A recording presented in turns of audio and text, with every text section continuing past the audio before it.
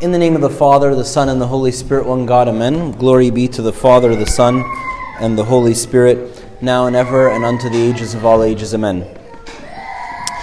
Today's gospel that was just read right now, in many Christian traditions, is oftentimes called the gospel of the slaughter of the innocents. You may or may not be familiar with the story. I'll kind of just summarize it quickly, because it really serves kind of as the setting, as the platform for the message of today. After Jesus was born, these wise men came from the east, and they came because they had been following astrological signs, stars, and prophecies that the king of creation was coming and was going to be born.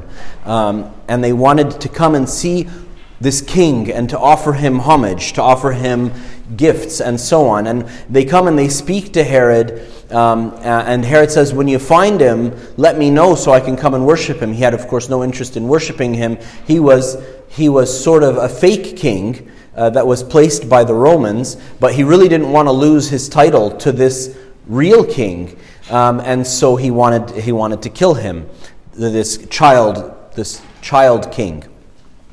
And so the wise men in a dream see an angel telling them to go home another way and not to pass back through Jerusalem and through Herod's territory, and so they go back another way. So Herod realizes that he's been deceived. So what does he do? He orders a mass genocide of all children under age of 2, depending on the information he had gotten from the wise men at about what age that this new king, which is the Lord Jesus Christ, would have been born.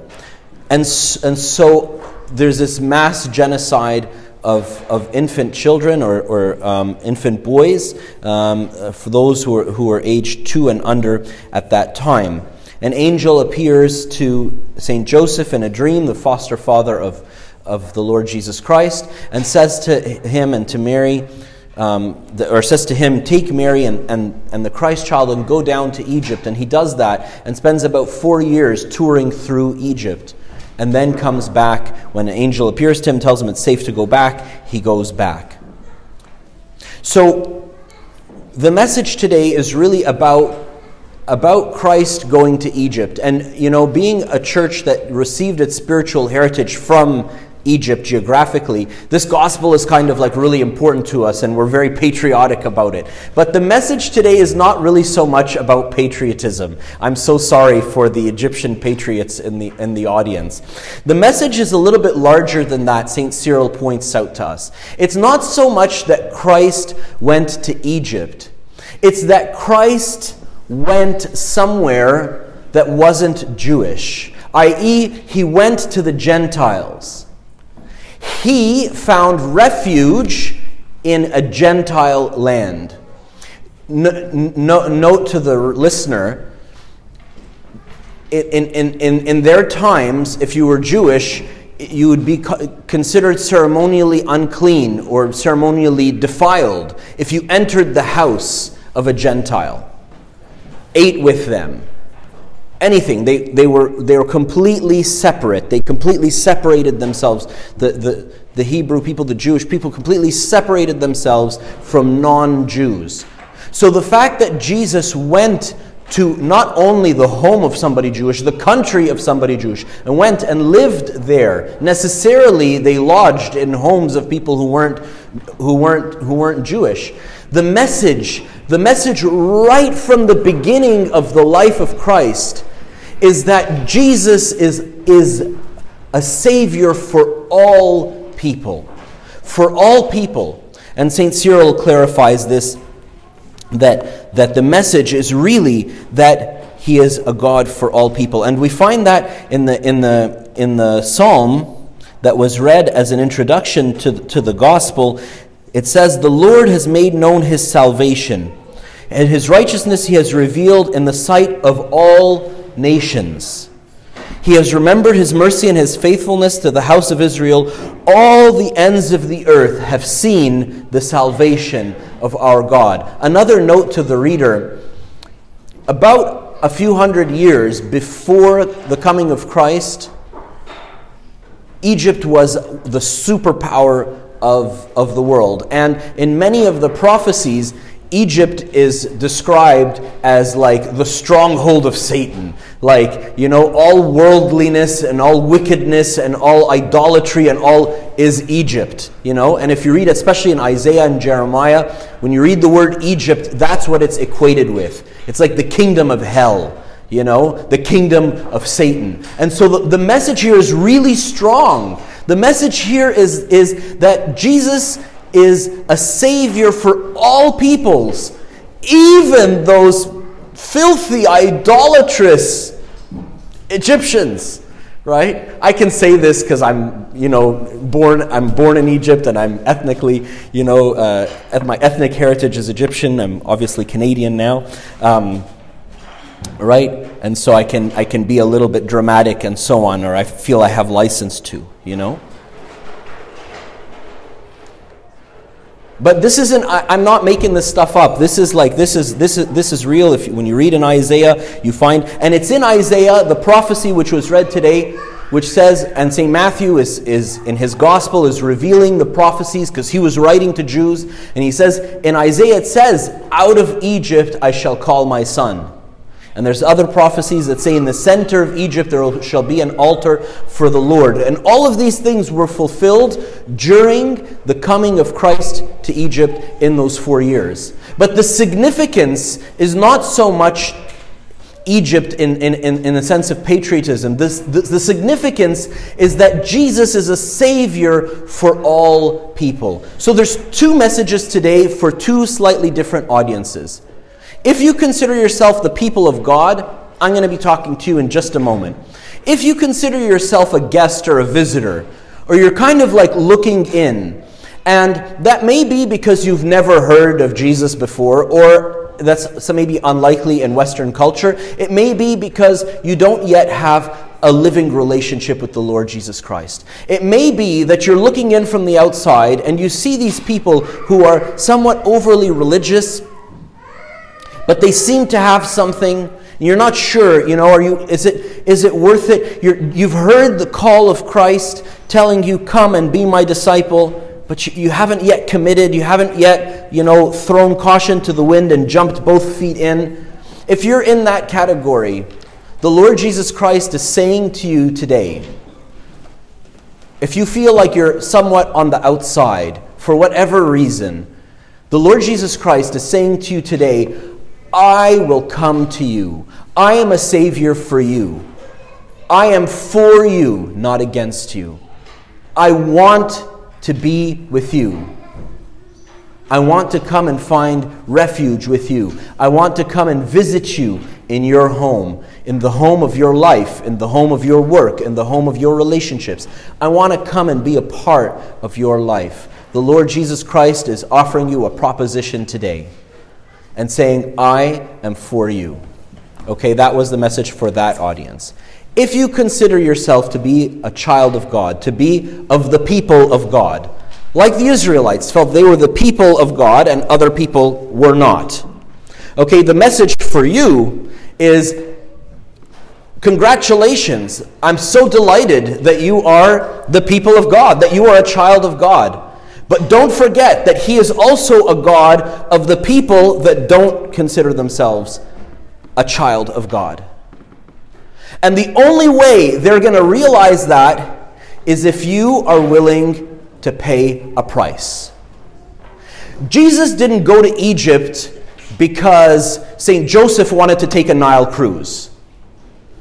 They didn't go on a holiday, and it wasn't for fun. It was because there was a genocide happening where they were. There is a cost to the gospel being proclaimed.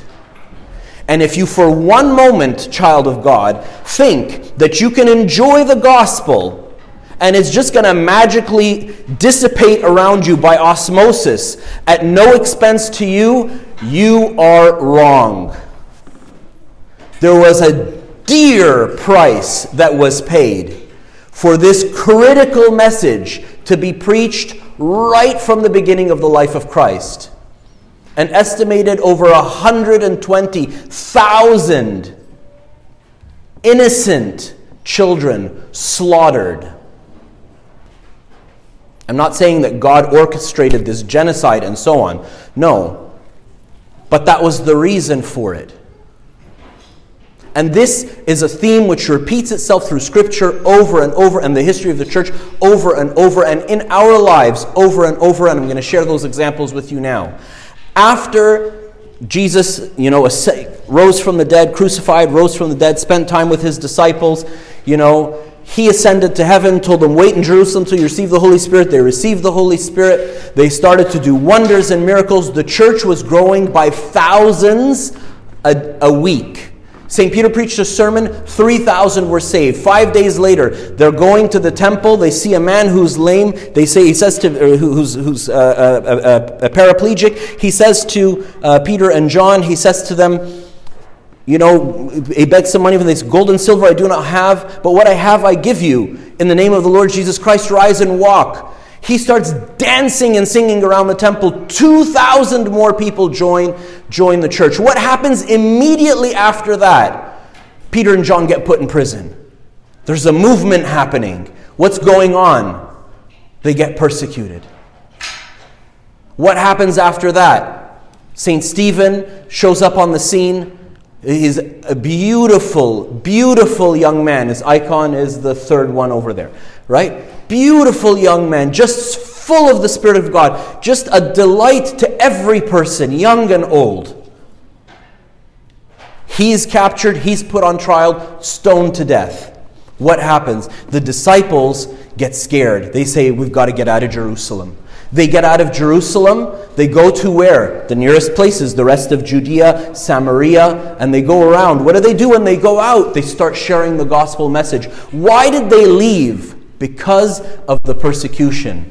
Acts chapter 8, verse 1, you'll find it right there. Because of the persecution, the disciples were scared and left and started to preach. The apostles stayed, the 12 apostles stayed in Jerusalem. The others went out. There is a cost.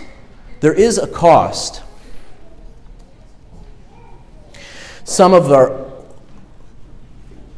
our fathers and mothers, from whom we as a younger generation received the faith, they are the hands that fed us the faith. They are the hands that handed down to us the faith. The word tradition, which the word we translate as tradition, literally means handed down. But it means handed down as like the handing of food. Like a mother, hen feeding her chicks.